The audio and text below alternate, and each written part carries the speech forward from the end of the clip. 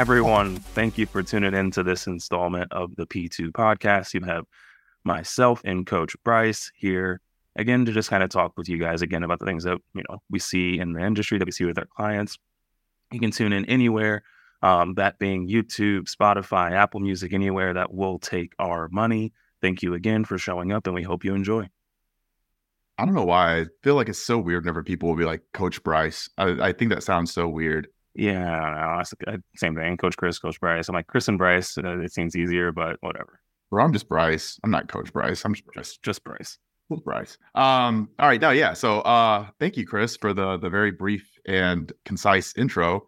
Always appreciate that. So today what we're going to talk about is some mental health stuff. So this is obviously a very sensitive topic. And I think that both of us are going to do our best to treat it as the sensitive topic that it is, while also, like, for myself, I know that some thoughts I have on this are probably going to be, I don't know, maybe a little upsetting for some people, but like at the same time, I think that the frame and the context of it is super important. So we'll definitely get into that.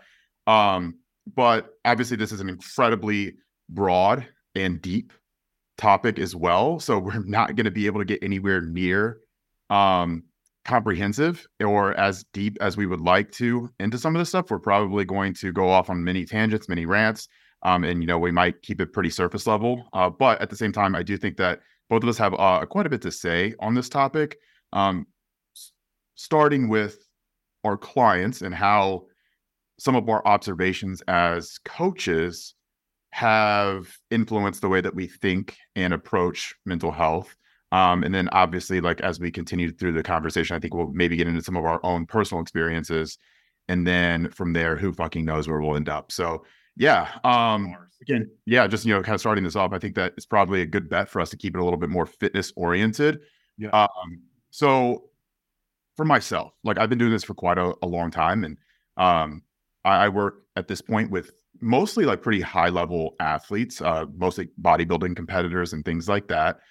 And if there's any demographic that has some really in need of help, mental health issues, or, I guess we can label body dysmorphia, we can label, food problems. What is the word I'm looking for? Why can I not think of that? Just like relationship. Yeah, relationship with food. I was gonna say food insecurity, and I was like, that's not the. Yeah, like poor relationships with food, all of those things, and I think that, like, classically we think of mental health more as like depression, anxiety, mania, bipolar, those types of things. But whenever we're dealing with it in the fitness space, it is a little bit more expansive, because then you start to bring in a lot of other variables. But with the clientele that I typically work with these days, it is honestly amazing how the most seemingly put together people that you will ever encounter are holding on by a freaking thread whenever you really get to know them and you really start to kind of peel back the layers. And I definitely don't think that that all of the contextual components of mental health in fitness are talked about nearly enough. On the other side of that, I think publicly outside of fitness, they're almost talked about too much, but we can get into that later on. But things like body dysmorphia, right?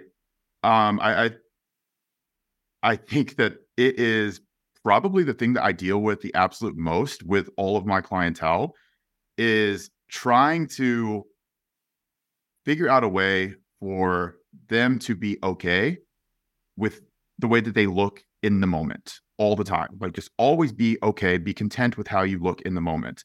It's difficult because if you're working with people that are like very high achievers and they're competitors, or potentially they're professional athletes, and they build that status based off of how they look, it can be really challenging. But that's something that I have found to be probably the most surprising aspect of working with the clientele that I do. And I never would have expected that whenever I started working with a lot of like really high level athletes is that, man, there's a lot going on under the hood. And I don't know like what your experience is, but I mean, we've obviously talked about it, but like, maybe if you want to add some context to that, so I can build off of what you say too. Yeah. I mean, I think it goes back to people are people. And there is an otherness that we kind of categorize people at least into, like when we see them at a certain level, right? IFBB pros, pro athletes that are, field sport athletes, et cetera, et cetera. You kind of go, okay, like how bad could their life be? Like subconsciously, your brain's almost want to do like everything looks good. You look good. Life looks good. Like everything looks smooth. And it just lends itself to the fact that like you don't know anyone's story, right? We mentioned this before on a podcast or two ago, where it's like you don't know what it took for someone to get there. You sit there and you look at someone, you say their life must be this, but you don't know someone else's story. It's really, really eye-opening when you meet somebody and they're open with you, and all of a sudden you start hearing, like, wow, like your life sounds a lot like mine. Even something like just slight diversion coming right back. I was talking to my little brother about like, he's like, I'm different. I just think differently. I'm like, have you ever read a book by like, say, like read a biography by Elon Musk, or not by, but like Elon Musk's biography, Steve Jobs, all of these guys, troubled things that happened in their life. Like they seemingly like, dude, this person's life is awesome. But then you get to the nitty gritty of it, and I guarantee that if you're reading it, most readers can go, I can relate to that. Poor relationship with a parent, poor relationship with food, poor relationship with self-image. And so you bring it back to these athletes, and there definitely is a perception. And I think that I might even like add to it, because now they feel like they have to uphold whatever the perception is of them. And so I've definitely noticed it. And then you mix in the fact that, you are in a sport where it is all perception, right? It's not about what you can actually go out and do. It's all about what you look like, what your life looks like, what your smile looks like, what you look like in a bikini on stage. So, I mean, it's definitely like when you think about it objectively, it makes sense, but definitely like you get kind of shocked, kind of like with a culture shock. You start working with people and you assume a certain level of like togetherness, like they're good, and it's just not that way. It also makes it really challenging. I mean, I'm just gonna keep it a little bit more bodybuilding oriented right now, because personally, that is the clientele that I mostly work with at the moment. But it does make it even worse whenever the whole sport that you compete in is based on strangers telling you that your body is either good enough or not good enough. And they're critiquing every aspect of your appearance, not even just your body. They're critiquing, if you're a woman, your hair, your makeup, your jewelry, the color of your suit that you're wearing. Like, I mean, it is insane. Like we know men that compete as well. I mean, they'll go get their hair done. They'll be wearing makeup. Like they're getting everything done. So you're getting critiqued down to the most minuscule degree by, again, strangers. These are mostly strangers. They're mostly people who, if it was turned around on them, it would be pretty problematic, So that, I think, tends to compound the issue, because you're being literally put in order of you, I guess, or your appearance, but in reality, it feels like everything about you are this much worse or this much better than these other peers of yours, right? And for someone who is like mentally very, very, very resilient and can compartmentalize those things, they can shrug it off. They can be like, it is what it is. It's a sport. Like, shit happens. Fine. Not a big deal. For a lot of people, like that's pretty troubling, like that, especially if you're working really, really hard for a specific goal and you're being told all the time by everyone around you as you're working towards that goal that like, oh my God, you look so good. You look so amazing. This, all of that, you're being hyped up.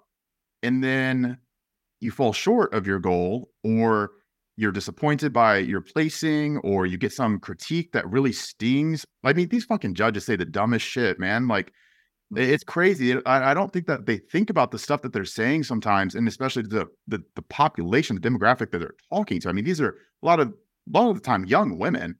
Mm-hmm. And you're telling them things that like they need to improve on their body, where it's like, bro, what? And I mean, we know this for a fact because we work with a lot of clients, but like a lot of young women that compete in bodybuilding, bikini, any division there, like they will get breast augmentations just to be more competitive in the sport for no other reason than to improve their potential placings. Right. But let's just say that everybody in bodybuilding woke up tomorrow, all the judges, all of like the rules change, and we're like, actually, we don't want big breasts on stage. They're too distracting. We don't think that's part of the bodybuilding culture anymore. So we're going to start penalizing for obnoxiously large breasts. All of a sudden, man, like that's a pretty eye-opening problem or pretty eye-opening issue now. And the thing is we would see the opposite happen. Everyone would get breast reductions. And that, I think, is symptomatic of a gigantic cultural problem in bodybuilding to begin with. That's massively problematic. But that is probably a completely different thing that we could talk about at another time. But again, like these are very impressionable people for the most part. And they're a lot of times very competitive.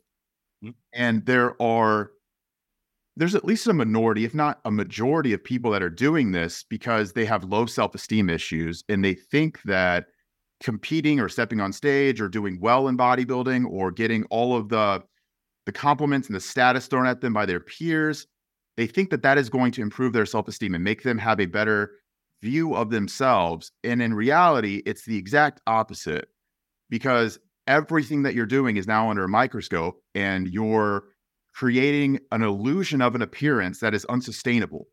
Yeah. And everything is compared to your peak. And you always think about your peak and all of the compliments that people are giving you at your peak.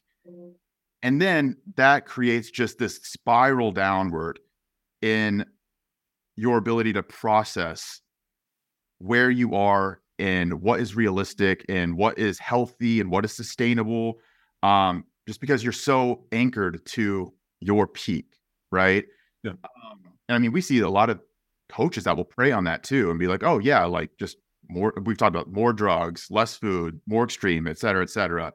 And the reality is there are so many people that like don't have like the mental health capacity. Like they are not resilient enough to be able to actually compete in bodybuilding. A lot of people aren't mentally resilient enough to be able to compete in any sport, much less bodybuilding.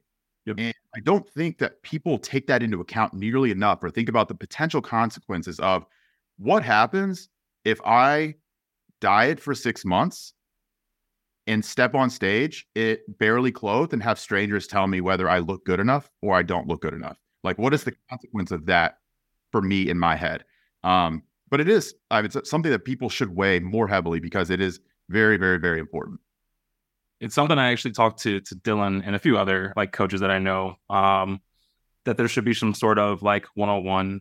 And I mean, obviously this will never happen because we've also talked about like not specifically Dylan, but like coaches want to make money, right? They're not gonna potentially erode away incoming clientele by telling them that they don't think they're mentally, in the spot to do this, right? Or maybe they don't feel comfortable taking on this client, right? And also that lends itself to like, who am I to tell you are or aren't ready? But like, there are glaring signs, right? Like, we've talked about people coming in and saying like 17, 18, 20-year-old girls saying, I'm going to do whatever it takes to become a pro. Like, why? Like, this sport will take everything from you and give you nothing back. Like, not even at the pro level. Like, it will give you nothing back. And you, unless you have like something that anchors you, like, this is why I do it, right? We know people who have whys, who maybe their parents were pros or parents were competitors, and so like it's kind of in the family. They also have that like shoulder that understands, right? They can go to their mom and their parents, and like that's really, really important. I think having the people around you that allow you to, or remind you to put things in perspective, because we all will lose it, especially when you're talking about people who are on very little food. Sleep's probably fucked up because they're on very little food, right? They're on stimulants to keep themselves awake, possibly drugs. You're gonna lose sight of reality at some point, right? And then it is competition, right? It's competition, to your point.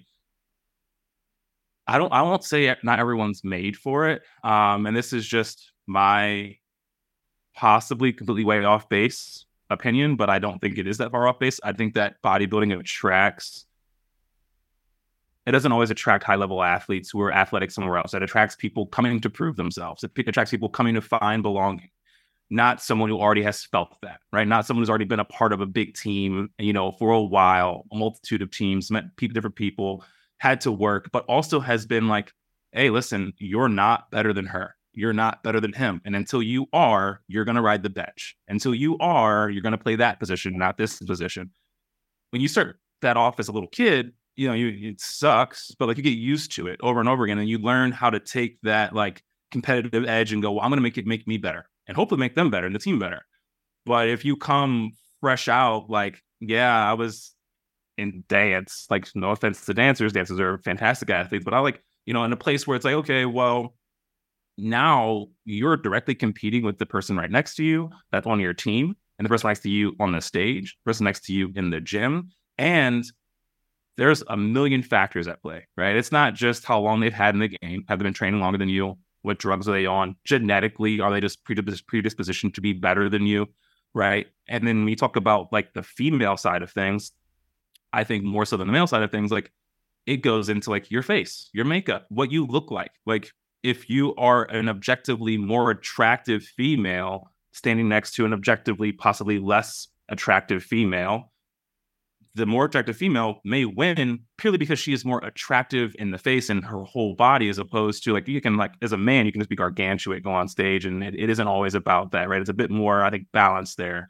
It is definitely more beauty-esque when you have the women's side. So again, can you sit there, train 6 months, a year, go through an off season, go through in season, prep diet all the way down, get on stage, come dead last and not have any of your own perception of self eroded away?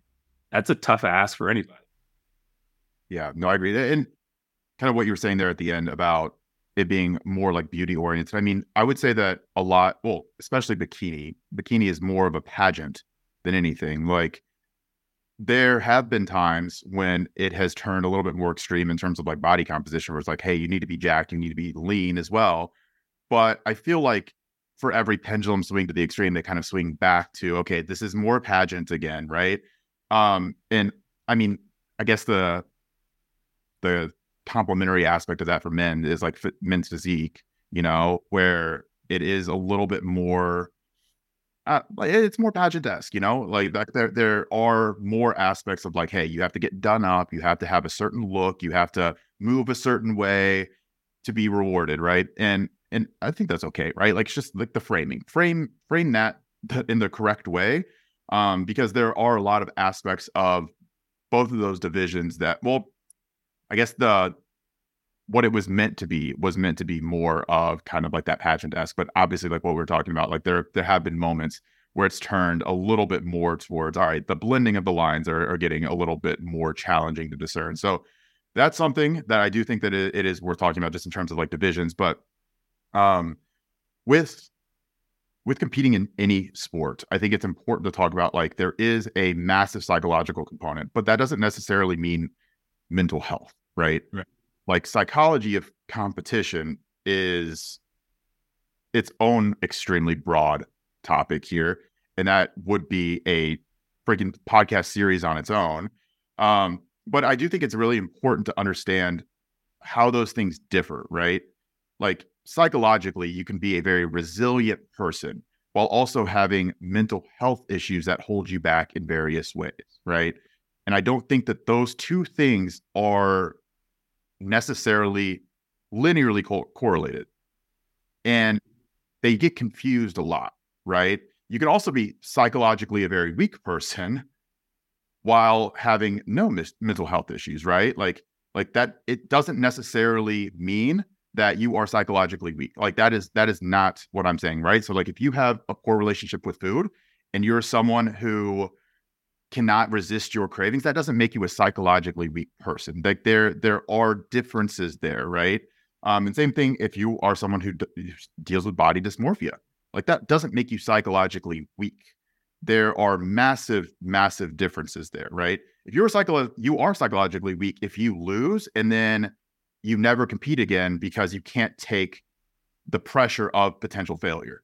That is a psychologically weak person. You're psychologically weak if you can't train hard enough or push yourself hard enough to be able to get to that point, right? Or to be able to get on stage. If you cannot sustain that, like that is much closer to being psychologically weak, right? Or if you're someone who gets intimidated at the prospect of competition, that is being more weak psychologically. Those are very different than someone who deals with issues with mental health.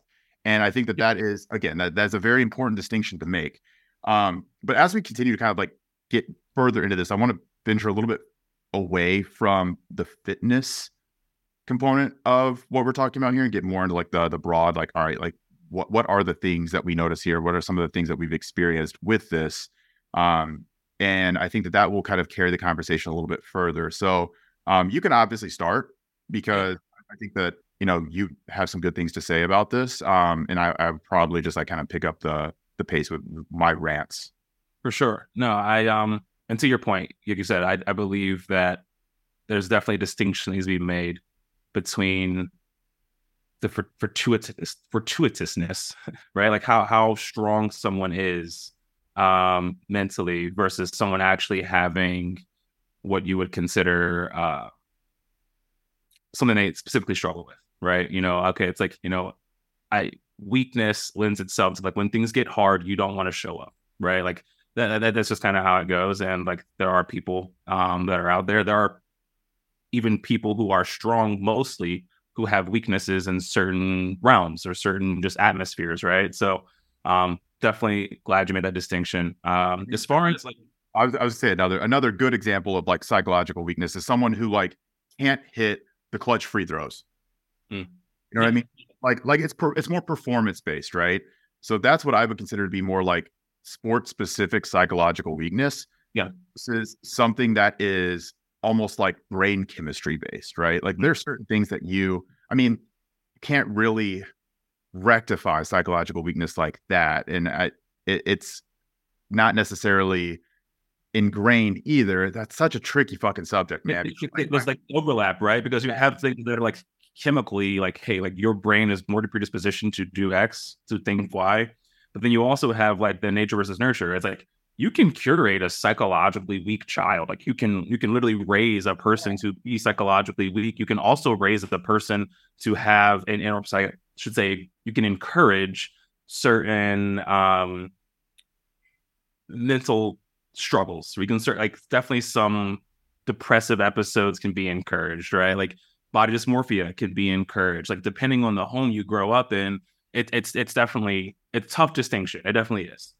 Yeah, something. Oh, okay. So something like self-esteem, self-worth, self-confidence, body dysmorphia, like that is very, very nurture, right? Like that is very environmental. If you grow up and your parents consistently demean you and talk down to you, and your mom is like, fuck, I have to buy you another pair of pants because you can't fucking fit into the old ones. Jesus Christ. Like if you're getting stuff like that, yeah, dude, that is, yeah, of course, that is going to fuck with you, man.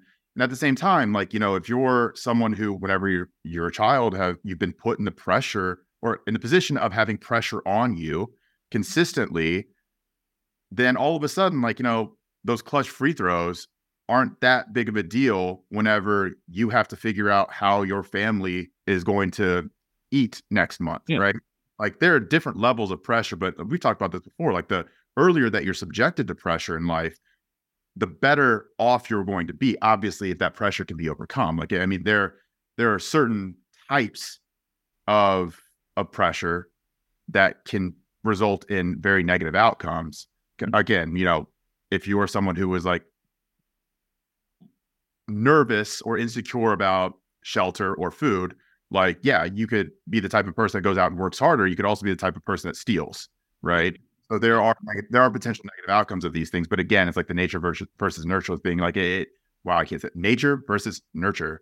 That can go in so many different directions. I mean, that's a super fucking complex topic, but no, like, I mean, again, I'm going to ask you this question, right? And I think that's kind of where I want to go with this. So like for you, what are some of the things that you've dealt with in terms of like your own mental health? And that's again a really, really broad question, and you don't have to go into super specifics in terms of like events or names or any of that stuff. But I do think that it would kind of humanize what we're talking about a little bit more. For sure. No, and that's actually where I was going to go. So perfect. Because I think that there is a heavy,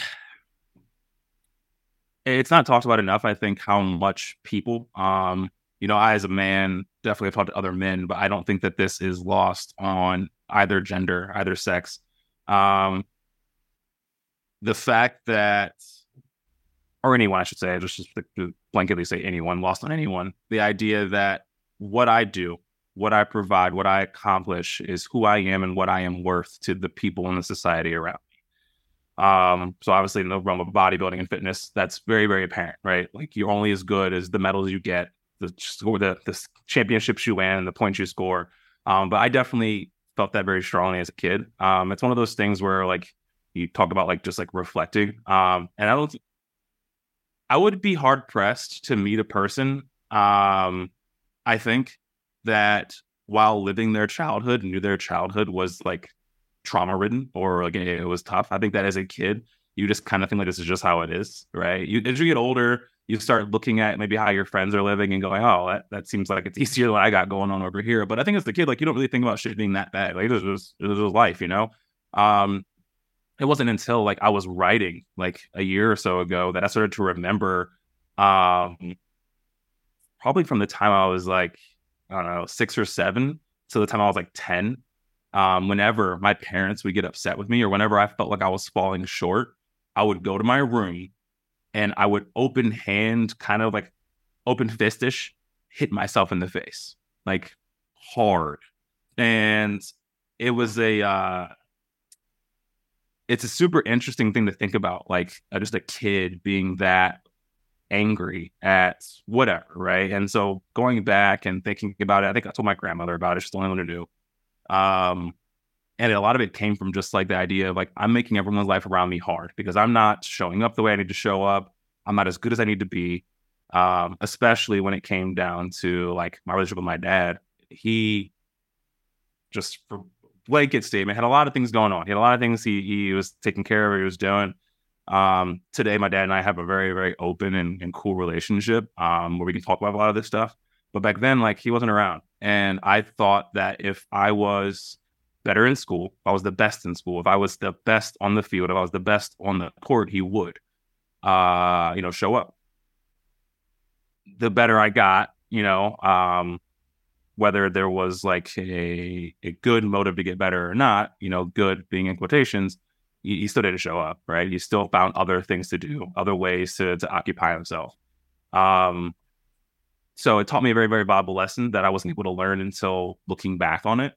But it also taught me to depend on myself, right? It taught me how to kind of grow and learn how to find the things I was looking for in other people and myself, right or wrong.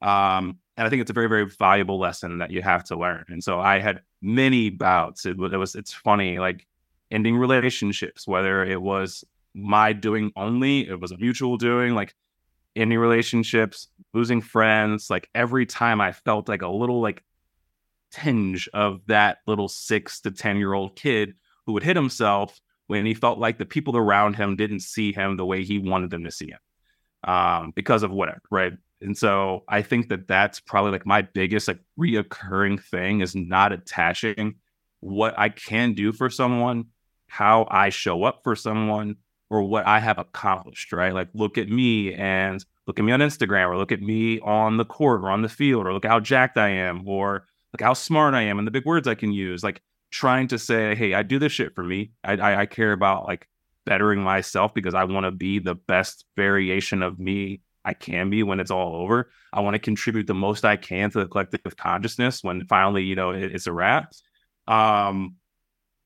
And not letting that like, oh, but I do want people to see me a certain way. I want people to like me. I want people to revere me, and I think it's a normal thing as a person to want. It's just not letting it control your narrative, not letting it take hold and make you do things that you might not otherwise do. I think that's a big piece for a lot of people. I have my own answer to this question, but do you think that seeking validation from someone in your childhood, whether it's a parent, whether it's a sibling, whether it's a mentor, a teacher, do you think that constant search for approval is a good thing or a bad thing in total? Like, do you think that was a good thing for you, or do you wish that you would have never had to go through that? I'm going to say for me, and I'm going to say for, and I'll probably get in trouble for this, maybe, who knows, for my future kids, for people who I think interact with me in the future, I expect things of people. I do. And I want them to try to live up to those, but it's not because of me. It's not for me. And I think that's the thing that as a kid, I try to wrap my head around. And of course, your parents tell you, like, when they want you to do well in school or whatever, it's for you. This is for you. This is your future. This is your future, even if they are pushing you in a direction that you do not want to go. So I guess to answer your question shortly, I would say yes. I think it was good for me. I'm glad I went through that. I think there's several studies, obviously, that are coming out that say the right amount of trauma, like, builds a level of resilience that usually leads to high achievers, people who do really, really cool things, or have really, really, like, exponential impacts. And I think that's where I'm kind of coming into, right? I'm getting messages from people, especially when I was posting a bit more and I want to get back into just my writing and sharing. I had a guy message me. We both know him, but he messaged me the other day and it's just crazy. He goes, "Hey man, I had a dream about you," which is like already nuts to start off. But I was just like, all right. And he's like, "I had a dream that you were having a really, really large impact on a lot of lives, even more so than what you're doing. So like, just whatever you're doing right now, I hope this, like, motivates you to keep going." Pretty much it. Have a good day, bro. I was like, if, like, not from a person who knows you really well, person I've had like maybe a dozen interactions with, and most of them being in passing at a festival or whatever, no real deep conversations. And I just, like, sat there and my eyes are watering up, and I'm just like, because that's what I do want. It's not, and I think I've transcended that space of, like, wanting to be liked versus really wanting to feel like my existence has mattered. Really feeling like, when I leave this place, like, I have left a very positive mark. The world is a better place having had me exist in it.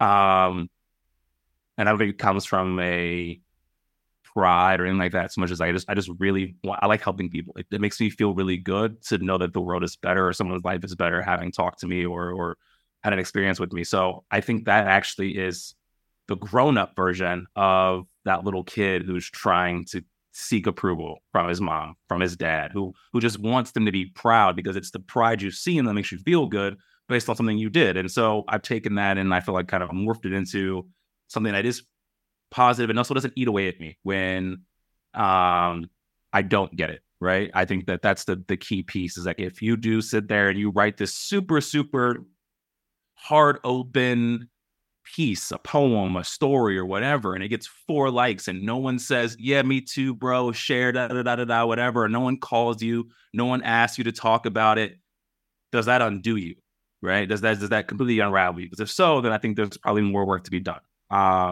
You don't want to hinge everything on that, but I do think there's something special in being able to share and feel like what you're sharing is being received in a certain way. And I think that is just the grown-up version of seeking that approval.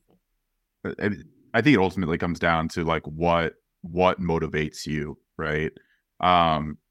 Especially whenever we're talking about, like, people who are perpetual validation seekers, or they're always looking for other people to show them some kind of, like, status achievement, or they want the compliments, or they need showered, right? Like they need all of that, like, positive energy towards them to be reminded that they are, they're worth it. They matter. Like, they're important. It's like all of those things, right? I think that everyone has to have something that is driving them. Absolutely. Everyone needs something, right? Because if there's nothing that drives you and you don't know what drives you, then what do you like? What do you do? Where do you go? Like, I mean, do you just wake up every day and like do the same bullshit every single day? Like there's that's circular. There's nothing happening there, right? So everyone needs some driving factor that is like their internal motivation, right? Their intrinsic motivation. I think that some people do get that from a shitty childhood.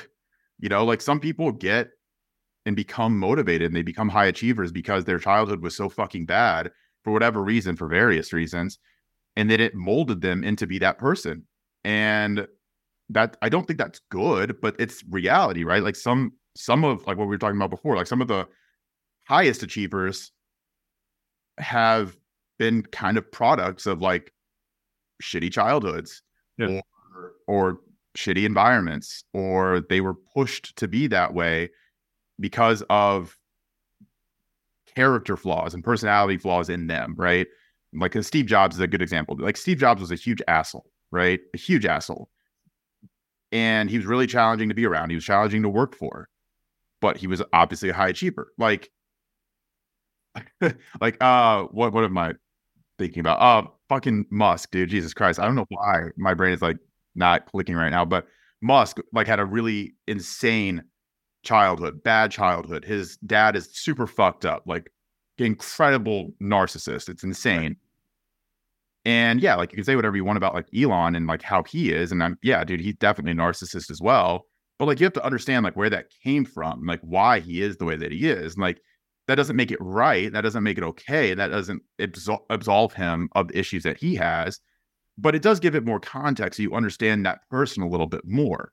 Yeah. And for me, I probably won't go into like too much of my own like mental health shit, but like I don't know, just for as like a high level for me, right? Like I feel like I've always kind of known that I don't know, I feel like everyone says this, but like I feel like I've always kind of known that like there was something a little bit off with me. Like even whenever I was like younger, I was like, man, I don't know, shit just doesn't affect me the same way that it seems to affect other people. Like whether it was like empathetically or emotionally, I was like, I don't really feel the same way, right? We've talked about this before. I feel like I'm often like rational to a fault, like to the point that it becomes somewhat detrimental for my ability to make decisions because I don't account for a lot of people's emotions. But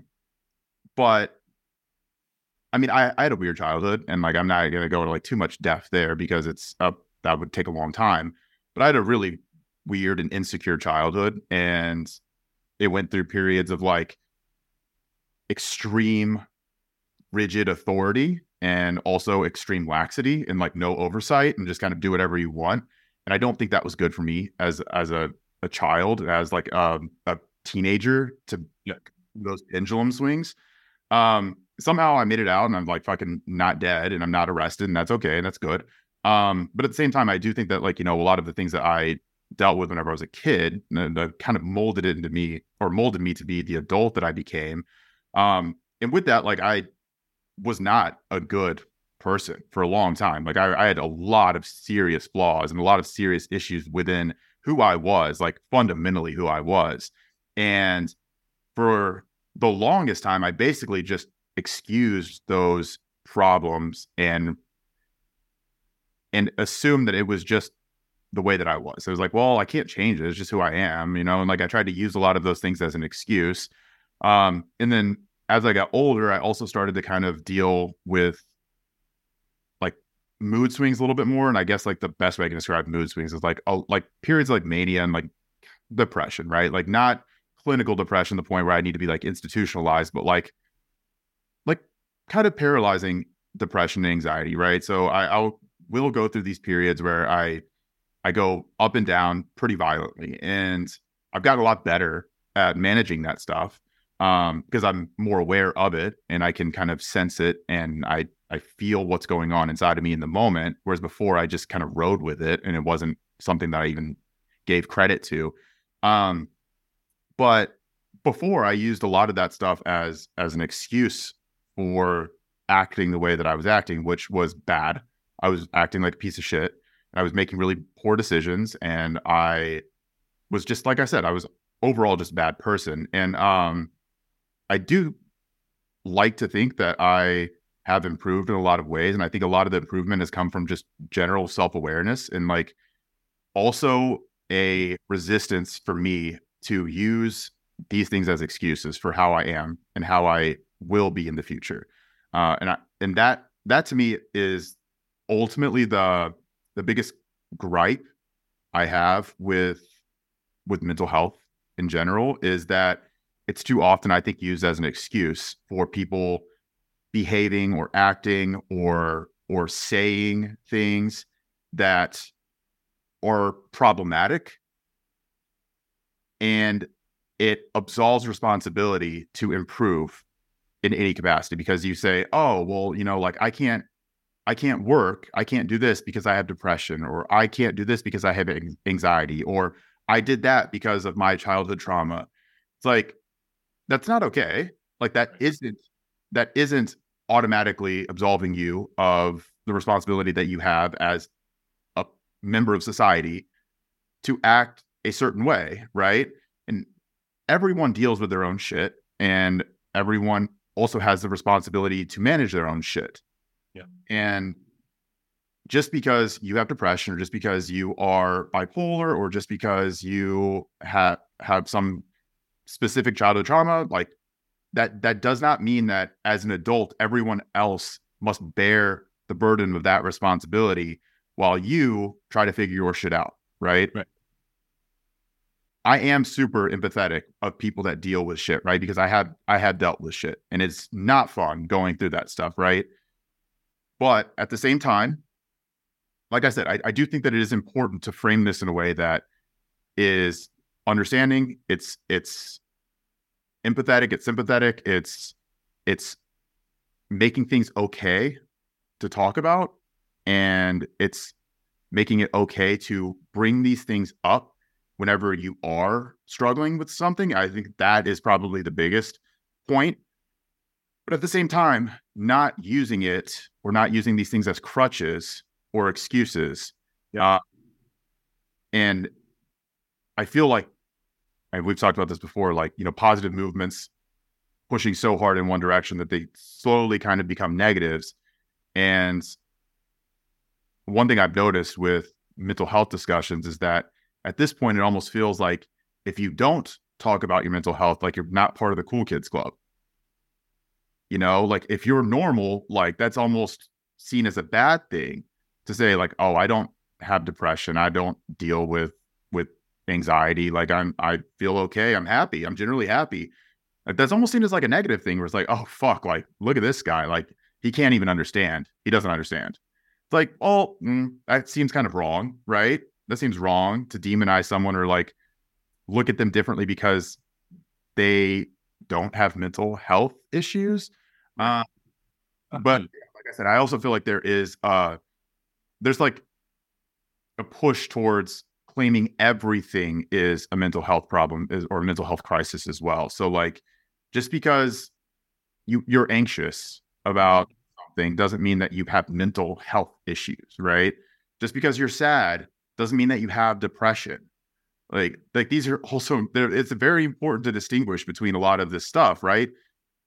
People that suffer from clinical depression are in a very different state than someone who woke up feeling sad because it's cloudy outside and like their girlfriend dumped them. Like, yeah, very, very different things. And I'm not sure that people fully appreciate the severity or like the gap in the spectrum of emotions and emotional capability.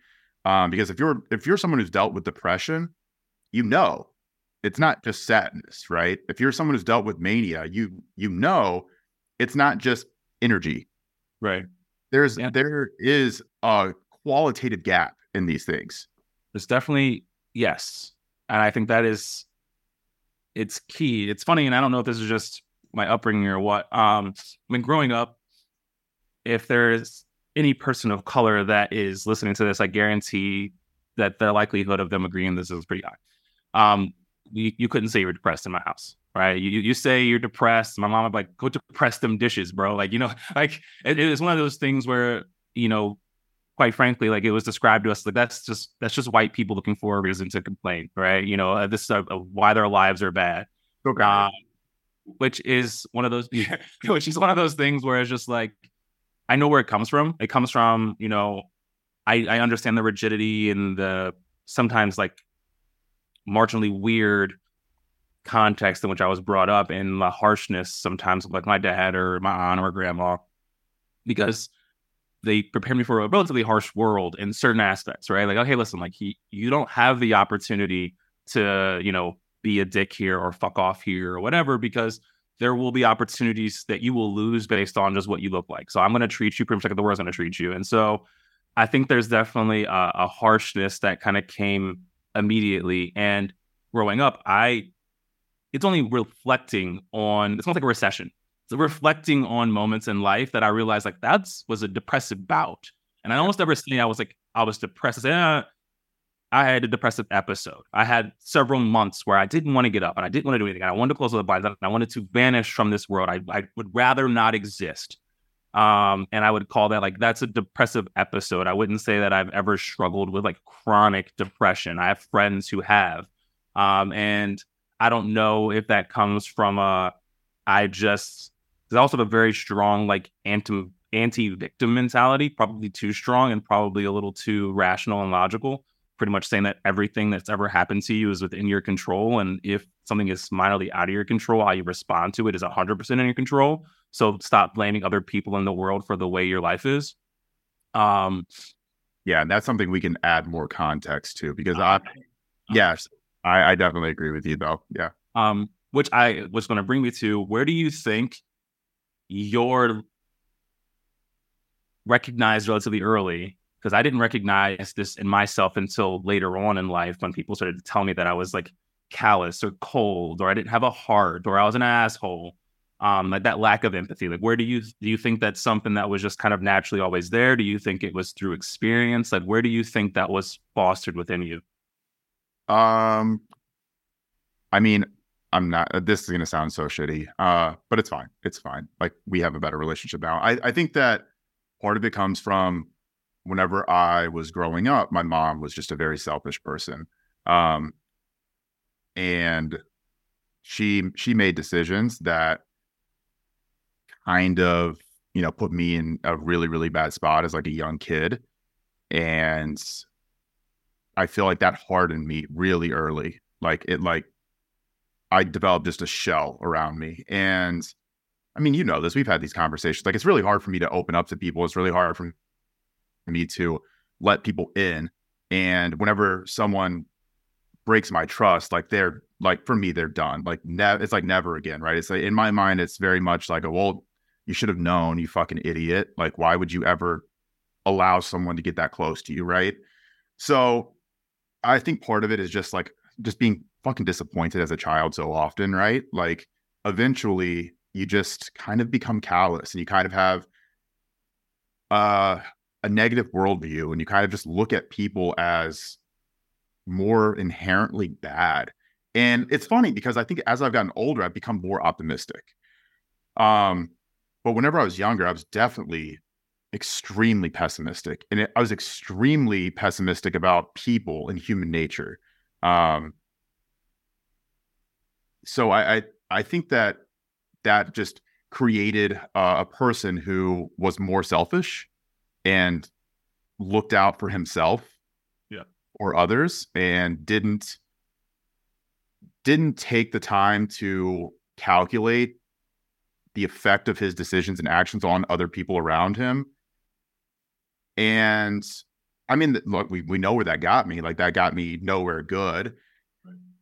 But at the same time, I do think that all of the things that happened to me, the way that they happened to me, the time that they happened to me, was good. Like, that was what I needed, because in a lot of ways, I think that kind of like softened the exterior on me and made me less of a selfish person, because I saw the ways that, like, it wasn't even seeing, it was about like experiencing the ways that my decisions and my actions impacted the people that I really cared about. And I do think that had like a really profound effect on me. And also just becoming older and being able to understand a little bit better, like, the decisions that like my parents made whenever I was young, and also just coming around to the fact that I think eventually everyone starts to just realize that like their parents weren't these godlike figures. Like they were just humans that were trying to make the best decisions, but didn't know what the fuck they were doing either. Right.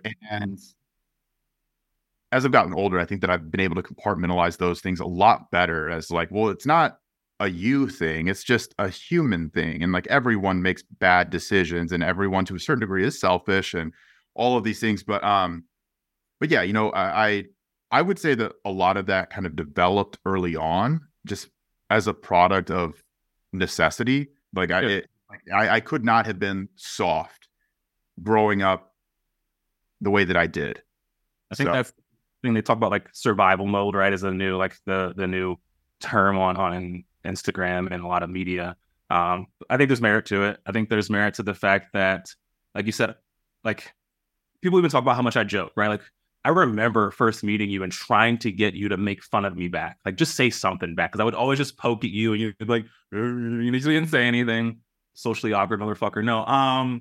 But it's just one of those things where like I grew up, that's what we did. And I always joke when people say something like, there are very few things you could say to me that would turn me like angry or hurt my feelings. Because I'm like, dude, I promise you, the person that I looked up to, wanted to be like, hurt my feelings way more than any of you ever will.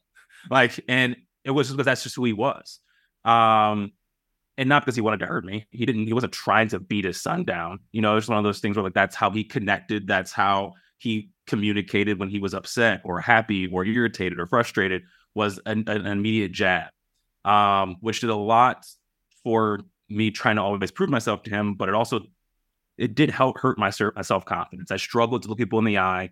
I struggle to speak slowly sometimes because I feel like if I don't say it fast enough, people will stop listening or they'll tell me to shut up or they'll cut me off or whatever.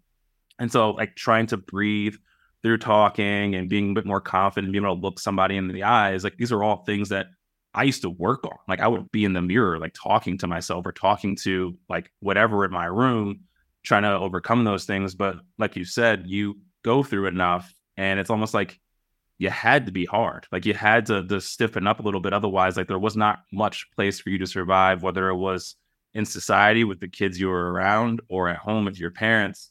And like you said, allowing room for them to be human. Like every person, especially women, when they meet my dad, they go, oh, you know, he's just like, because they see the broken promises. They see the, hey man, I'm gonna be, and he doesn't show up. I'm like, dude, it's been that way since I was a kid. I've sat in a window at my mom's house waiting for him to show up, to get a call hours after you're supposed to be there that he's like, right? You know, and like, that shit like sucks. Like you said, it breaks trust. And the thing is, like, you're like a puppy then. Like you never stop waiting in the window. You keep going to the window every time that weekend comes, right? And it's weird because you don't hold any resentment. You don't sit there and hate that person, but you do like, there's this like slow brew of like you said, a kind of lack of empathy where like I got older. It wasn't that I didn't understand that people got upset about things or things hurt people's feelings. But I struggled to sit there and listen to someone vent and go, that's so bad. I'm like, okay, so what are we going to do about it? Like, what's the next step? And I've been accused of being callous or hard because I don't sit in that moment because I was never really allowed to. But like you said, it's definitely one of those things that you just kind of develop. But on the same note, as we grow and understand, like, I did become selfish. I started seeking validation in other unhealthy ways, right? Like I've broken like engagements off. I've broken trust in relationships. I've sat there and to your point earlier, I kind of wanted to mention like, you know, we've obviously talked at length about our misadventures, you know, growing up and stuff like that. And I think it's important for me, at least to you as like your brother, as your best friend, like be careful calling yourself a bad person. Right? I'm very keen on this because I think that you were a person who was doing what he could and what he needed to do to make sure he made it to the next day, right? Like, and without a lot of those things, even if they did manifest in like a negative way for people around you, sometimes you strip a lot of that away and you end up with a person who hurts themselves or kills themselves or decides to completely dissociate from society because they've removed that shell. They removed the thing that is like pointy and hurting people around them, but it's also the thing that's making them feel the most safe to be able to operate. Once you know better, trying to be better and working on it every single day, I think is the most important piece. But I mean, I would encourage anyone listening, like, it's one thing to say that you've grown and you were making poor decisions and, maybe you weren't as, you know, uh, progressed, elevated, mindful, aware as you'd like to be. And now you are working towards that. But it hurts my feelings hearing you call yourself a bad person, because then I look at myself and I'm like, dude, I wasn't better. But I'd like to believe that I was just learning and working. Well, I think it's relative, right? Like I haven't killed anybody, but I've done bad things, right? And okay, so I do agree with you, right? So like I think that there is a difference between someone who does bad things and a bad person. And I did bad things. And I think that the way that I look at myself from the past is that this was a person who was doing bad things, who was not learning from bad things doing. And in a lot of ways, I think that does start to make you a bad person. Like, you are only as good as your track record. Right. And if you do a lot of bad things, like, it's hard to call you a bad or a good person, right? Like, I mean, I'm not going to call Jeffrey Dahmer a good person just because, he converted to Christianity at the very end, right? Like, I mean, bro, yeah, you got a moral debt you got to pay, bro. Long time, So it's like, I think that for myself, I do appreciate the distinction. I will say, that I did incur a lot of moral debt on the things that I did before, right? So I think now I'm trying to kind of like slowly pay that back and get my shit together and get on like a better track. And I definitely feel like I have in a lot of ways. And there's still a lot of ways that I feel like I can continue to do better. But that's, I guess, how it should be, right? And I think for me, even that, or like even that recognition is a good sign for me. The fact that like, hey, I'm doing better, but I can still do better than what I'm doing currently. And like, I need to continue to try and do better. Otherwise, like, I might fall back into old patterns, or I might relapse and like continue to do some of the old shit, because Mario and I had these conversations before. And for anyone who's listening who doesn't know, Mario is like one of our close friends who's also dealt with some of this stuff as well. And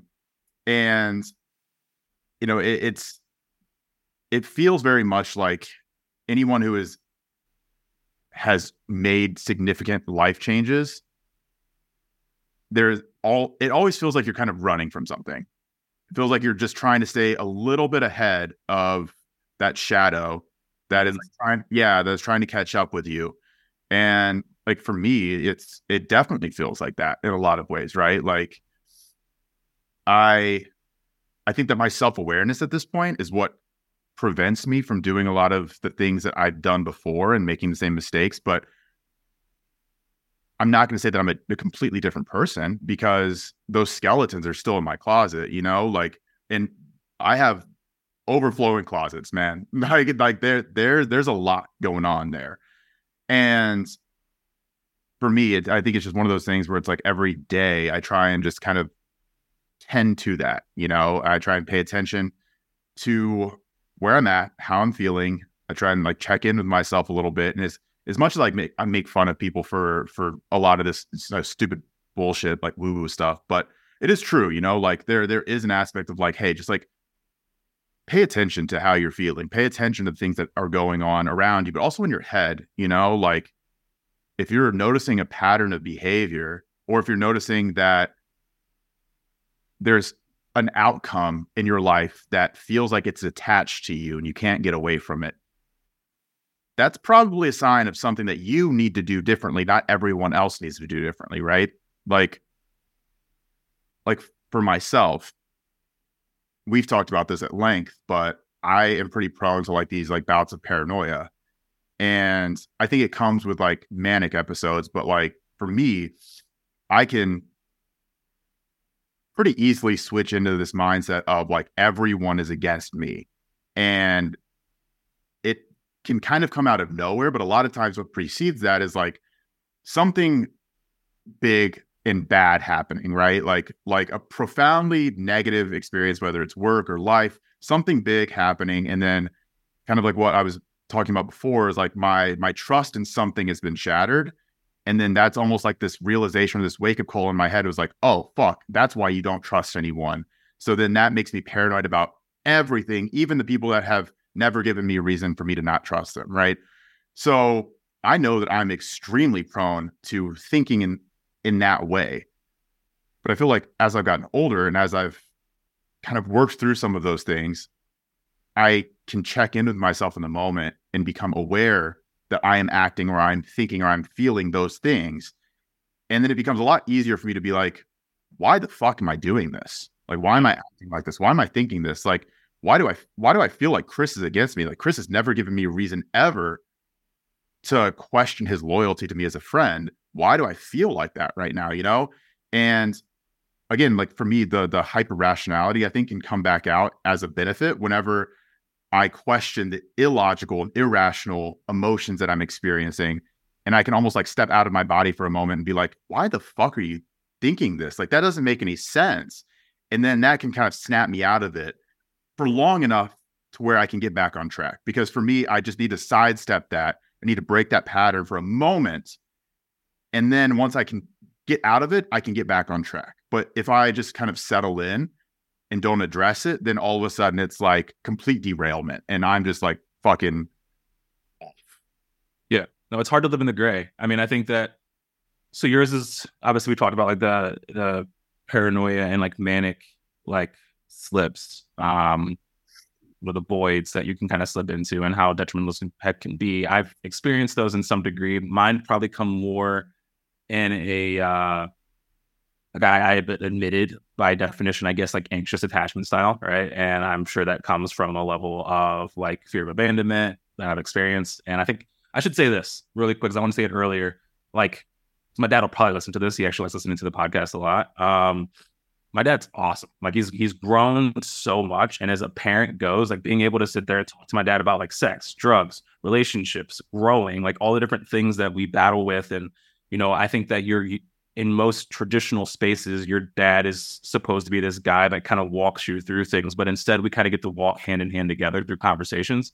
We learn things from each other. Obviously, him having way more experience and me trying to experience and learn things about myself earlier, things that he was not encouraged to learn. I mean, my dad was 19 when he had me, right? So like put myself into like a teenage body with a kid and it's like, okay. And then also, I think my dad was absent. His dad was not around, right? Like his dad was like vapor, ghost, an idea. So like you said, lending them like, okay, like, yeah, I'm not going to sit there and say like absolve you of the things you did, but also I understand that you were doing the best with what you had. You gave me a lot because you didn't have a lot to give. So proportionally, like you gave me a lot, you know? So I will say that, I think for me, there was this like, and always is, and it's hard to turn off sometimes. It's like looming, you know, they're mad at me. Like there's something like my brain caches all of these, the way Bryce blinks, the way that Emily smiles, the way that Mackenzie says this, all the people who are most important to me. And it's funny because I don't give a fuck what most people think. If I can't name you, I don't give a shit what you think, bro. If I can't call you, I don't give a fuck what your thoughts are on me. But the people who do matter the world to me, like if I feel like I'm off, it shatters me. I get unwrapped. I cannot focus on anything else. And it's not even because they've said anything to me. If anything, that's the limbo that like probably fucks me up the most. And that gray is being like, okay, well, Bryce normally sends me this shit, or he normally says that, or Emily normally does this, or whatever. And now my brain can't stop running scenarios of what the fuck I did and what's going on here. Which I think, to your point you kind of made earlier, I think a lot of the reasons why I made decisions that I made that were selfish, that hurt people, whether it was in a relationship or friendships or whatever, it wasn't because I wanted to hurt somebody. And I think that's a very important distinction. And that's why I'm careful about the word like bad. It was a bad decision. You're not the worst of those decisions. It was a assumption that this person's going to let you down anyway. This person's probably going to leave you anyway because you're not good enough and they're going to find someone better and they're going to do this and they're going to do that. So the minute you get attached to them, they're going to bounce anyway. So you might as well take care of yourself. You might as well just live up to the expectation they have of you anyway. And like obviously led me to some like pretty like dark and bad places, hurt a lot of people. And, you know, it's not where you want to be.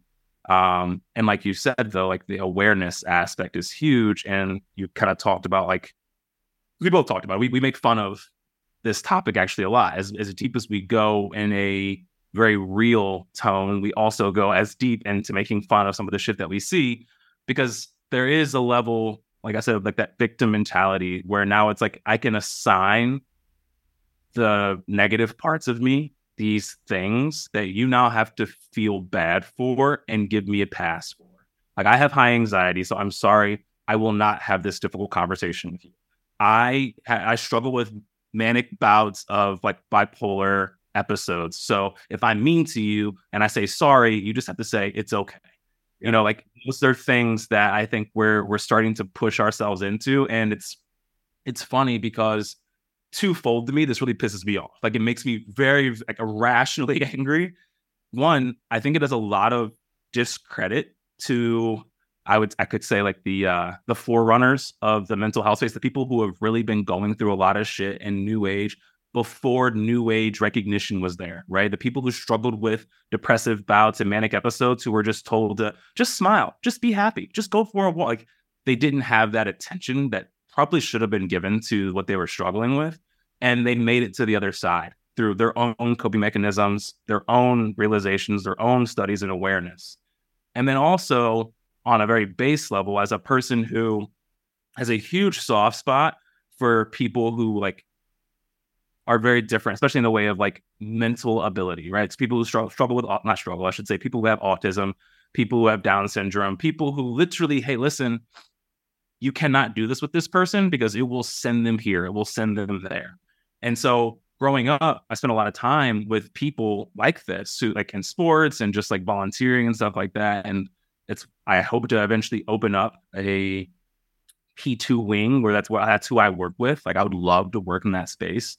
When I hear someone go, I can't because I have anxiety.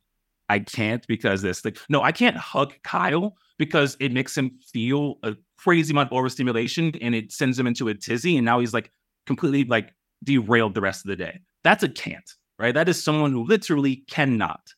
When you say that about another person, when like you and I have a conversations about another person and we go, well, that's just them. It's like, in my mind, that's what that sounds like. You're now saying that this person and their lack of awareness is kin to autism. They just cannot overcome this, even though they know it's present.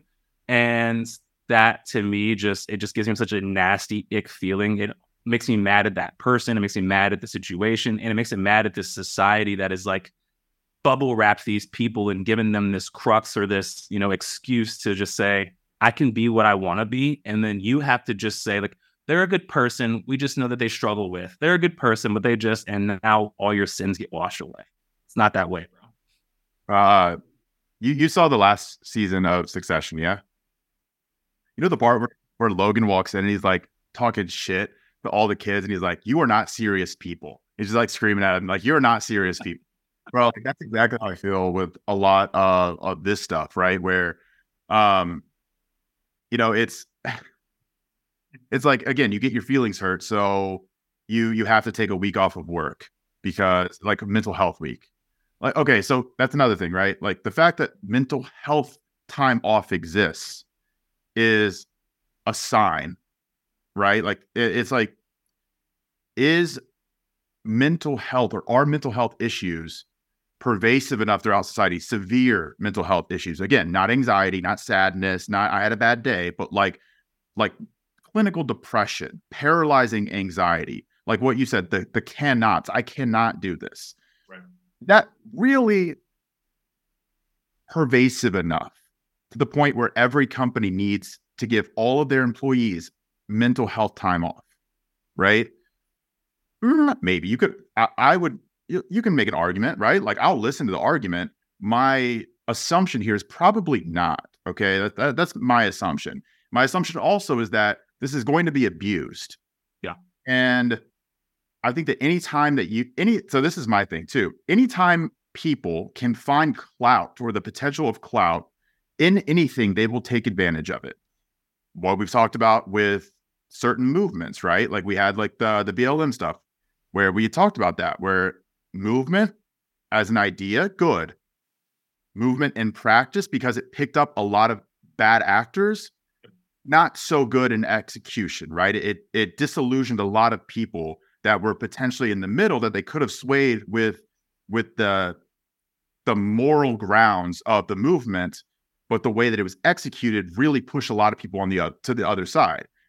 And I think that we're kind of seeing this with mental health as well, where it's like, okay, we have this movement, this awareness movement, which is great. We like that is awesome. We want that. We don't want something like this to be stigmatized or tabooed.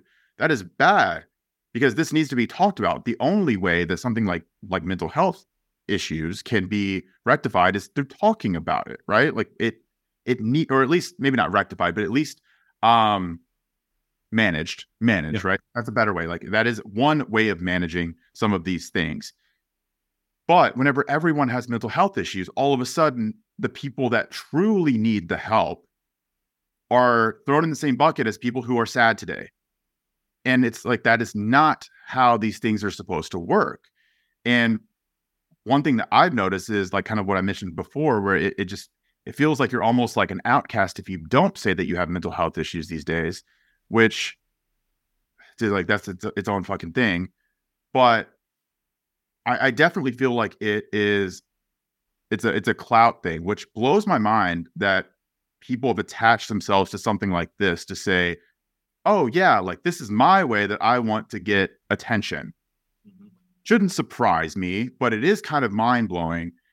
And I always have to kind of like look at what's going on, right? It's like, yes, everyone deals with shit. Everyone has their own relative stressors in life. No one's childhood was perfect, right? But there also has to be something that is said about the severity of problems that people deal with and like the objective reality of the severity of those problems. You know, yes, you can have trauma because your mom worked late every night and she, you know, got home at 7 instead of 4 p.m. You can also have trauma because your dad raped you. To me, those aren't the same childhood traumas. And no matter how you explain that or try and equalize those as saying, well, everything is trauma or anything can be a trauma, you know, for me, it's like, no, like there are real boundaries here, and like severity and magnitude, like those are real things that you need to actually take into account whenever we're discussing some of these things. And for me, it just always comes back to something what you said earlier, is like the victim mentality, right? Like playing the victim. And people that have true mental health issues, that are aware of them, that battle them, that try to manage them, they don't use it as an excuse. That's the thing. Like if you're not to cut you off, but to me, if you're the first to call out what it is you struggle with, it's almost an immediate devaluation in my head. I'm like, okay, wait a second. Like you're wearing this right here, as opposed to like, kind of like, and I'm not saying like mine is better, but like, I think that if you are depressed, more people than not that I've talked to who struggle with chronic depression did not know that they were depressed. Like they were so focused on trying to just be better and do the things. They didn't know what was wrong with them, quote unquote. And so if someone comes out and goes, yeah, I'm this, I just struggle with this, I'm just like, I immediately go, like, you know, and so right or wrong, I think that there is something to be said for, like you said, everyone trying to wear this badge for a cloud of like, this is what I struggle with, listen to me, look at me. Sorry, go ahead. No, you're good. It's just, I think that what makes it difficult is that it's hard to filter the true severe cases that need to be addressed. Like this person is so far along that if we do not intervene, then they might do something bad. Or, you know, like they have the finger on the self-destruct button of their life right now because of their you know, internal crises that are going on. Right. That is different again than someone who is having a Molly come down after a festival and they're sad, right? Like, man, like there are degrees to this. And I don't think that necessarily should discount people's feelings, but I will say this: feelings are real, but not all feelings are valid. And this is something that is hard for me because I've gone back and forth on like the whole validity versus reality thing, right? Everything is real like if you're feeling jealous or you're feeling hurt or you're feeling sad or whatever, like that is real, but how is that valid? Like do those feelings match the source of those feelings or whatever caused those feelings to be the effect? And sometimes the answer is no. Sometimes those feelings aren't valid. And I think that that's something that really needs to be addressed and talked about as well, because certain people just cannot process their fucking emotions. But that also is not a mental health issue. That is a maturity issue. Yes. You learn how to process your emotions better. And that to me is something that like, I think that these things get pushed so far to the extremes of, oh, I'm feeling this way, so I can't do this today. I'm feeling this way, so I acted this way. I'm feeling this way, so like I said this, but I didn't really mean it because I was just feeling that way. But my feelings were valid though. But what I said wasn't valid because I was feeling that way. Like, no, you can't have your fucking cake and eat it too. Right. Like, that's not how these things work. You have to take responsibility for everything that you're doing, everything that you're saying, and everything that you're not doing and not saying. Right. And I think that is part of maturing. And kind of going back to mental health stuff, it's like people that truly, truly deal with shit, they don't use that as a crutch. They don't use it as an excuse for how they are acting or what they're doing or what they're saying. Like they're trying to work through it. They're trying to manage it. They're trying to improve.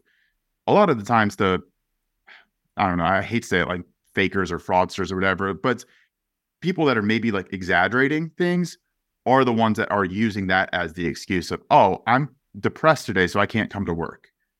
Or I'm upset, so I need a safe space at work. Or, XYZ. Yeah. To your point, like I said, it dilutes the message. It dilutes what's going on.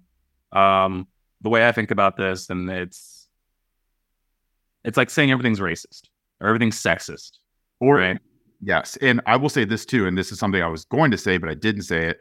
But like saying everything is rape or sexual, like, so I wasn't going to say that, but I'll say it because I think that that's where my head immediately went before, where it's like, if everyone is crying wolf, then it dilutes the message, like what you said.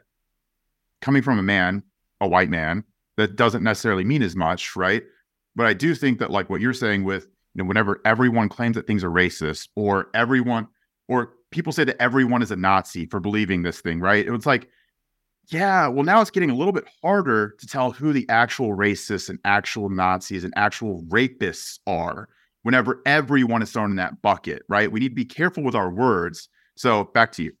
Yeah, no, I mean, I'm glad you said it. I think that that's one of those things that like, this is a whole different podcast, which I'd actually love to maybe open this up to like a 3-person thing in the future where we have like a woman.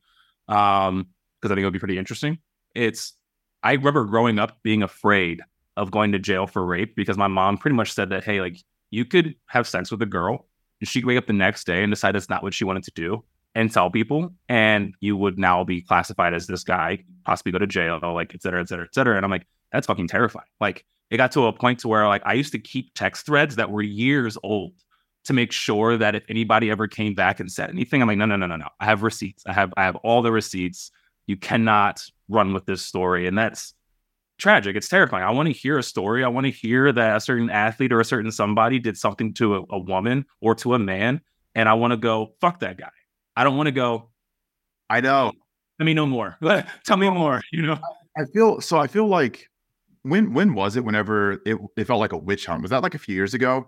Yeah. I mean, like it was, I think it was the pendulum swing, right? Because you had all this shit come out like Ben Roethlisberger and all that, Kobe, all that stuff was like huge. Forgot about fucking Roethlisberger, bro. Yeah. And so it felt like, we weren't really going at these guys as much as we could. And I understood what the leagues did, right? The leagues were like, they're trying to stand by these guys until they know for sure they did it, right? And then they obviously had public outcry. And so now it's swung the other way around where like, if anyone makes a peep, we're taking everything away from you. And then you might come out and be exonerated like a Johnny Depp or whatever. But like, it's tough. And so I get the fragility of the realm that you're playing in. But like you said, I think that it's from the fact that we classify everything under these single umbrellas. You are depressed. That was racist. This is rape. This is that. And you don't leave any room for context, which dilutes the message of the one that like, hey, this actually needs our focus. There is a Klan rally in Florida that needs our focus, not the fact that this place has a dress code.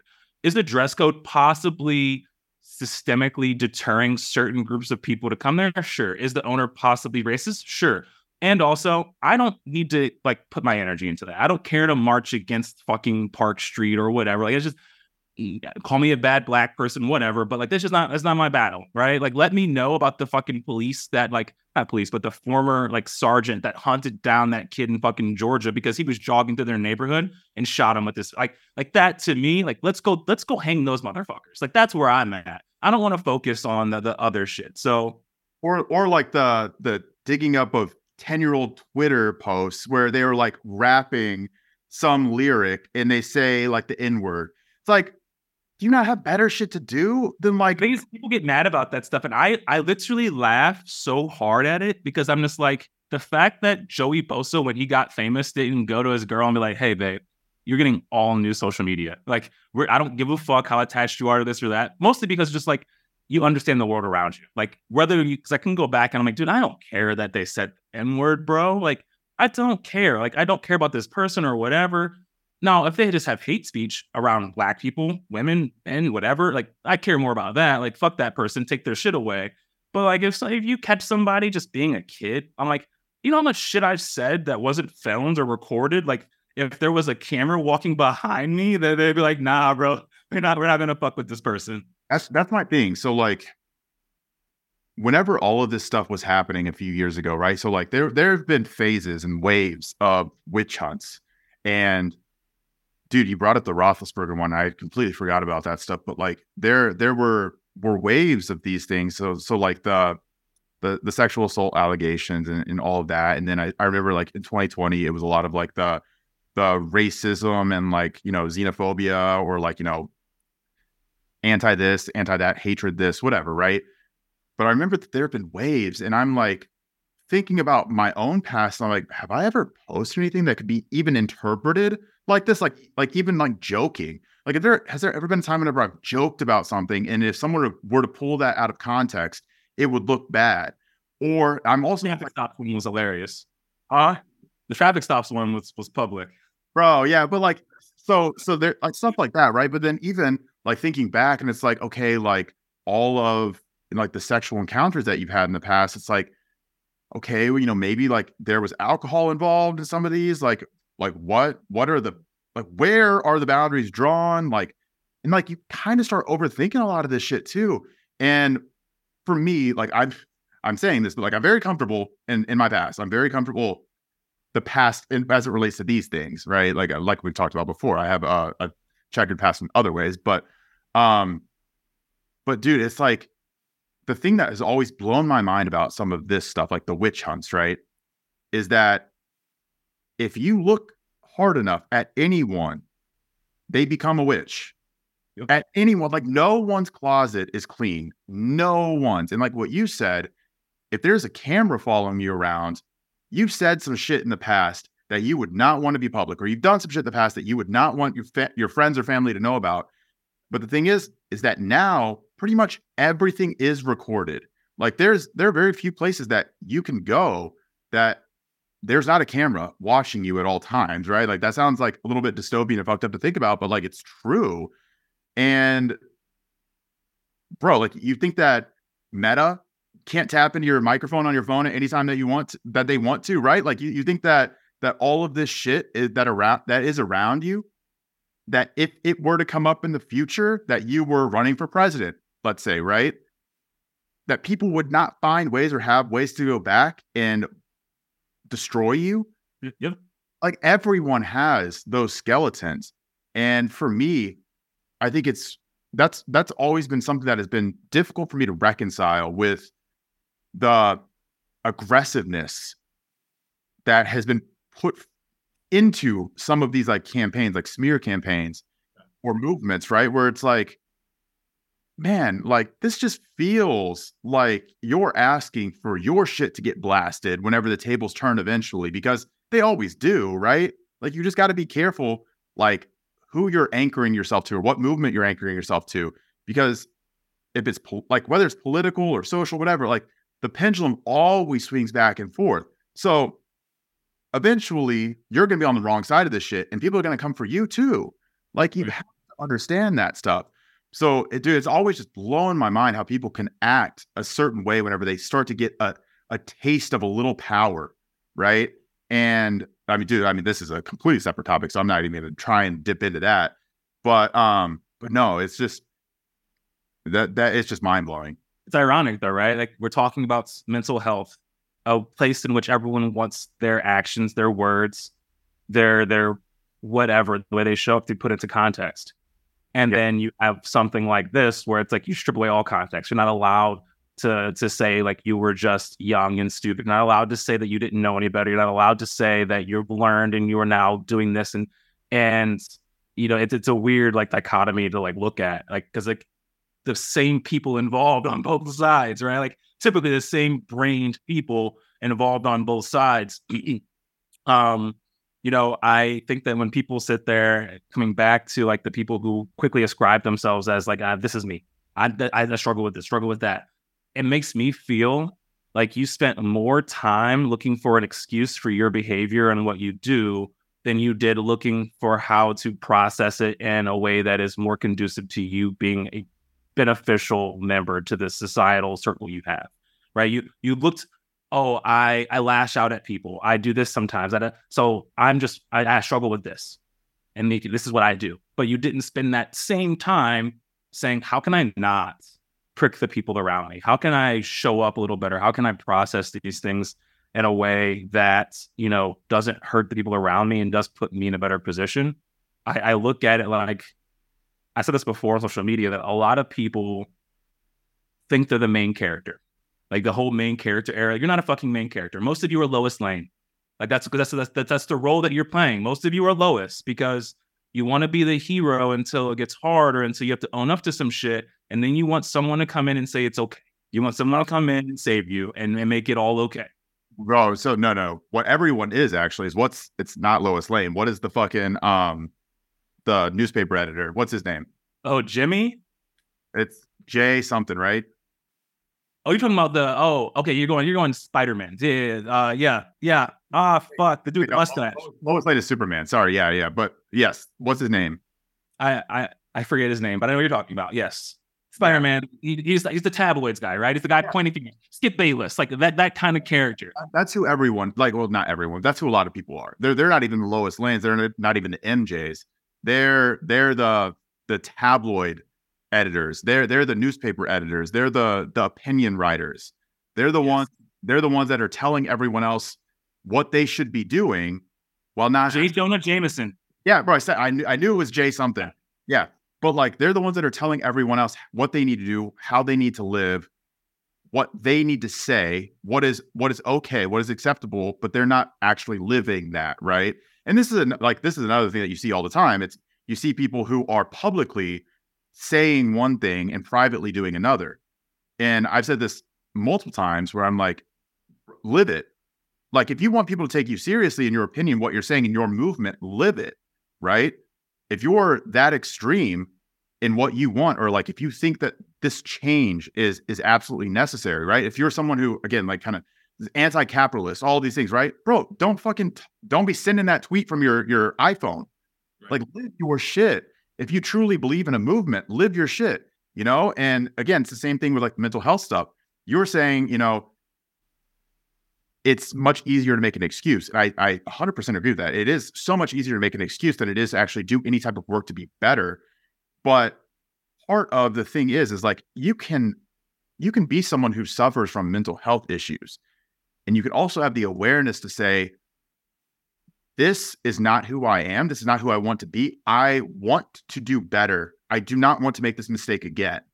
So if you're someone who is prone to lashing out, is prone to, like, let's just say like violent episodes, or, you know, you yell at people and you just like, disillusion all those around you, right? Like, it's just very difficult for you to be around. Well, you can come down off of that high, that anger outburst, And you can view what you're doing whenever you're in a better state of mind or what you've done and say, well, that's not who I want to be. I want to do a better job in the future of preventing that from happening. But not enough people actually take that approach. They say, oh, that's just who I am. It's because of my issues that I suffer with, my mental health issues, because I'm bipolar. And because I'm bipolar, that means that like I'm going to always just get upset sometimes, and I'm going to be loud, and I'm going to hurt your feelings. And that's just my bipolar. It's like, well, that's giving context, but that's not the reason. That's not the reason for why you're saying and doing things. It's contextual for sure. But the way that should be approached is I'm going to try my best to rectify this and make sure that this does not happen again. I'm going to do what I need to do on my end to prevent this from happening again. And not enough people do that. Not enough people do that. It's just, again, it's like the pointing of fingers anywhere but yourself. It's outward. It's always looking at excuses that have nothing to do with you actually doing the necessary things to improve yourself. It's interesting because I look at this, and I think this comes back to like that hyper-rationality, and I don't think that it can be reduced to something as simple as this, but I think that metaphorically it works. Doing something bad, hurting someone, and then blaming it on your anxiety, your depression, your bipolarness, your bipolar disorder rather, and then saying this is why I did it, and like forgive me, like it's okay, like we can be okay, like is like saying as a drunk driver, I cannot be held accountable for the fact that I killed somebody, right? Because I was drunk. If I was driving under normal, sober, whatever, like I would have been fine. And it's like, no, like that's not how that works, right? Like you made those decisions, you knew this, right? So once you are aware, once you are aware, I can't keep giving you an excuse. I can always understand. I can always have empathy, right? Like we've had it before. Like things are going up and down, and like you start to recluse a little bit, and I'll just check in on you. Hey, what's going on? You check in on me, like if I'm doing this or I'm kind of like scarce or sporadic, and then learning to not take that to heart and go, he's attacking me, right? He's trying to hurt me is definitely important on my end, and also owning up and saying, yeah, bro, I was just struggling with some shit last week.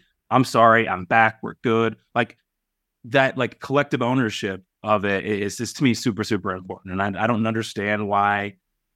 To me, it feels so weird because I don't know about you, but I try to, as we probably get ready to wrap up here, is I try to wrap my mind around the idea of being able to blame everyone else or everything else for something that's happened to me or how I feel. And there's nothing that makes me feel more powerless. There's nothing that makes me feel like I have zero control. I would kill myself. If I truly, like, I might say that, like, that's truly how I feel. That's how strongly I feel about this. If I felt that I had no control over anything anyway, and especially things with me, what's the point to me in like living? Like to go out and every time something comes up, it's someone else's fault. It's something else's fault. It just seems like such a like really boring and helpless existence. Like it's just a really weird thing for me to try to wrap my head around. Like it's no matter what I'm like, dude, I can have no arms and something could require me to have arms or some other extra limbs. And I'm like, I'm going to use my mouth, use my feet. I got to figure it out. I'm not going to just keep blaming my life on the fact that I don't have arms. This is no disrespect to people who are amputees, because I've seen people who are amputees who have done amazing things without those arms. And so it's not any sort of targeted either one of them so much as it is that like it is possible. And once you realize it's possible, you can no longer say it's not. You can say you don't want to do it. You can say you don't want to do the work. You don't want to overcome your depression. You don't want to overcome this. You don't want to overcome that, because when you want to me, you will work and you will do those things that are constantly doing it. You might never get to the point to where you can say, I'm in remission. Like this is no longer a thing for me, right? I don't suffer the symptoms of that anymore. But the active effort every single day and trying to get better, to me, is the way you show up and retain power over your own life. The minute you go, not my problem because I can't control it, this is just the way it is, just the way I am. What's the point in living after that? Like, what is the point in continuing to exist if you're willing to relinquish every ounce of power you have to circumstance or other people acting on your life? Bro, I can tell you're reading Man Search for Meaning. That's crazy. it's rubbing off, man. But this is also, very much how I've always felt, which is why I wanted to read the book. You mentioned it, and I'm like, I keep meaning to read it. So it's nice to be able to sit down and be able to dive into it. But I mean, it's huge. Like the minute you sit there and like Man's Search for Meaning, for those who have not read it, by Viktor Frankl, a survivor of concentration camps, right? Like objectively one of the worst places you could probably have been in history, right? And he talks about like his will to keep on and where it came from, and the question we all have to answer for ourselves. And so, as a person who lost a lot of autonomy over his own life, like everything was stripped from him, every sense of self was stripped from him externally, he had to look internally. And I think that to me is a very strong message in that, and the idea that like the minute that you sit there and you start going, you can't because I can't because it's like you probably should pause for a second. Like just pause for a second and think about your involvement in your own existence or in your own actions, and then reevaluate before you continue with that state. I agree with that. I mean, the reality is that everyone has different fortunes. They have different luck. They have different circumstances. Some people are more privileged than others in life, and that's the reality. That is the world. Life isn't fair, and that isn't fair, but it's true. It is the way that all of this operates and the way that it works. And we can do what we can to try and equalize things and normalize them, but there's only so much that we can do, right? Like if you're born to a billionaire in Manhattan, your life is going to be different no matter how you slice it to someone who's born in a slum in India. Like there are large differences in those upbringings and the opportunities that you have. And same thing, kind of just like going back to some kind of like mental health disorder, right? Like some people are going to severely struggle with mental health. Some people are going to be relatively normal and they're not going to have that handicap. And so you can't always control the situation, and you can't always control the circumstances that you find yourself in. But it sounds so freaking stupid and so cliche, but like you can control your reaction. Like you can control the way that you try to grow from that, and the way that you try and approach it. And you can control the grace that you show in dealing with bad circumstances. And if you're someone who is consistently looking outward and consistently taking the victim stance, then you're not doing yourself any favors. And I think that that's an important thing to say as well, is that you need to be able to accept some kind of accountability for your life. Like what you're saying, like you need to feel in control of something to be able to actually move forward, right? If you have no control, truly have no control over anything, then what's the purpose? Like nothing that you're doing in life means anything anyway. It's all dictated by someone else or something else. So there's no point in you trying at that point. But that's not the reality. And the reality is that like we all have some aspect of control over some parts of our lives. And at the very minimum, it's how we can respond to the things that happen in our lives. And again, that's pretty easy for me to say being a white dude. But like at the same time, I do think like we've seen it across every spectrum, right? Like there are people that, like again, like the Viktor Frankls, there are people that grow up in slums in India. There are people who grow up in civil wars. There are people who grow up in the worst environments possible. And they're still very positive, optimistic people who continue to work hard for whatever reason.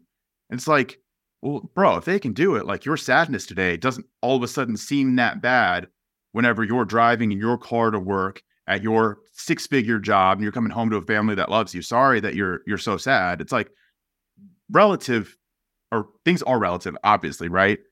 And I talked about this before, how it's often very challenging to directly compare suffering across different people. But at the same time, like, it's not hard to know whenever you have things in your life to be appreciative for and things to be grateful for.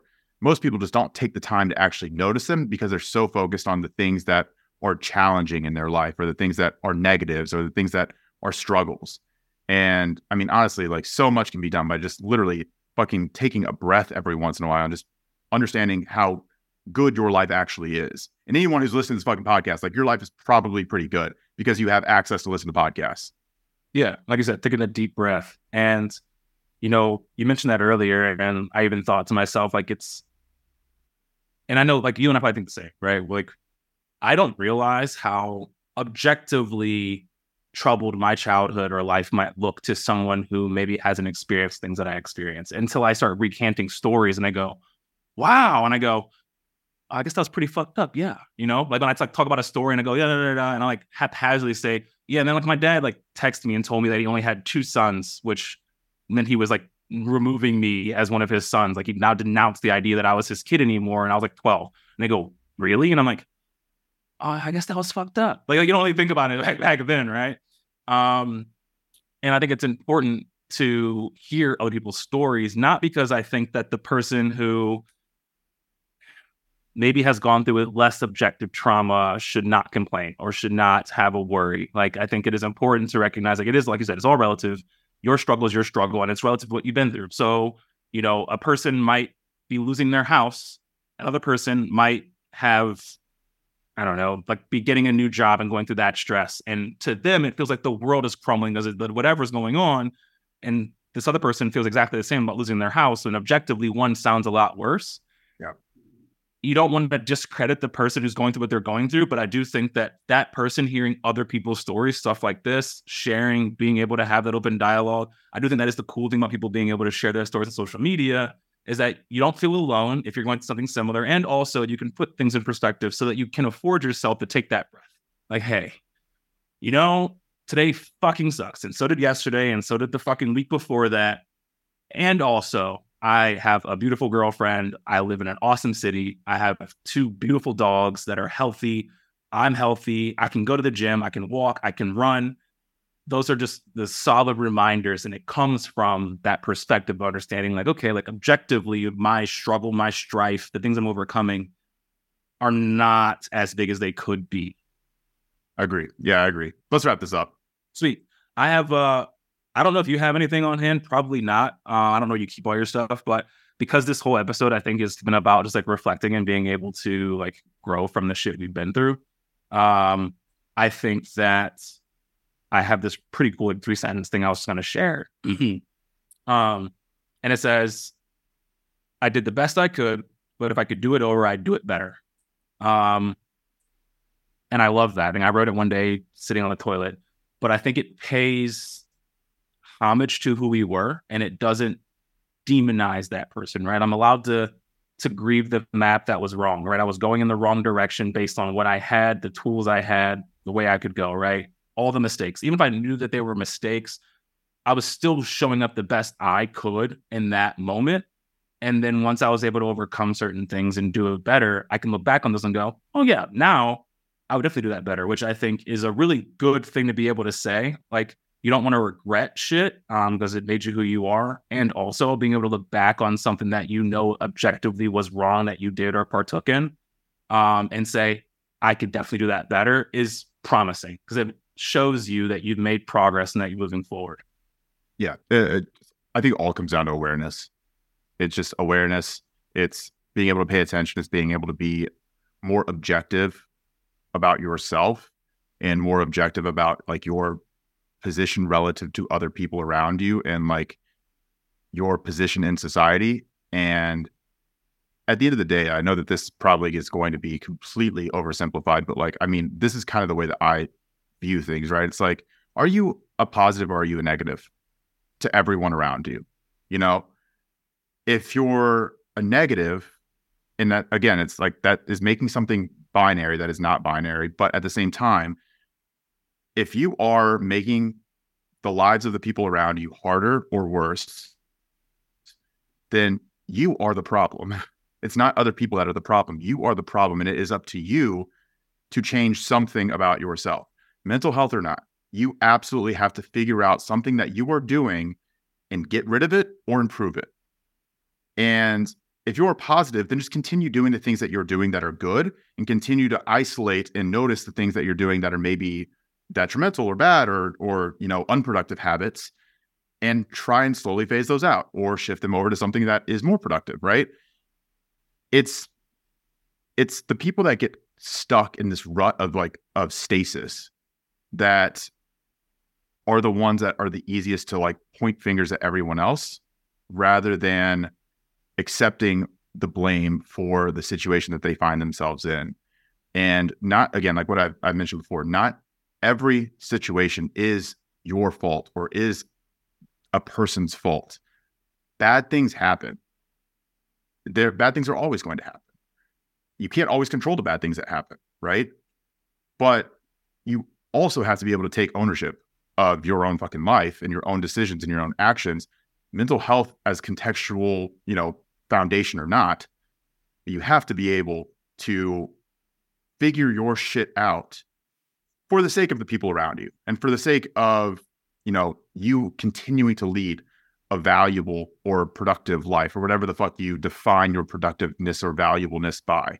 But for myself, it's like one of those things where it's like, am I a net positive or am I a net negative to those people around me, right? And there have been times that I could say like I was a negative, huge negative. Now I think that I'm back in positive territory, and that is a good feeling, Yeah, but it's like it's a good feeling. But I think that most people can probably have that honest conversation with themselves and know about where they stand. And there are a lot of people who are negatives. Like, I don't want to get that fucking twisted. There are a lot of people who are actual negatives to the people around them. They're detrimental. They're making everyone's life harder and worse. And those are the people that need to like figure their shit out. Life should not stop for those people. It's unfortunate, but like they need to figure it out. They need to know or understand that they are that anchor. They're kind of a drag, and they need to fucking improve something, right? And if they can't, then they need to seek help immediately. And I think that again, it's very binary in that way of thinking, but I think that is a really simplified way of evaluating some of these things, right? Like if you're struggling with stuff, there's severity to it. Yeah. There's magnitude to it. There are degrees to it. Sadness does not mean depression, right? Like anxiety does not mean paralyzed.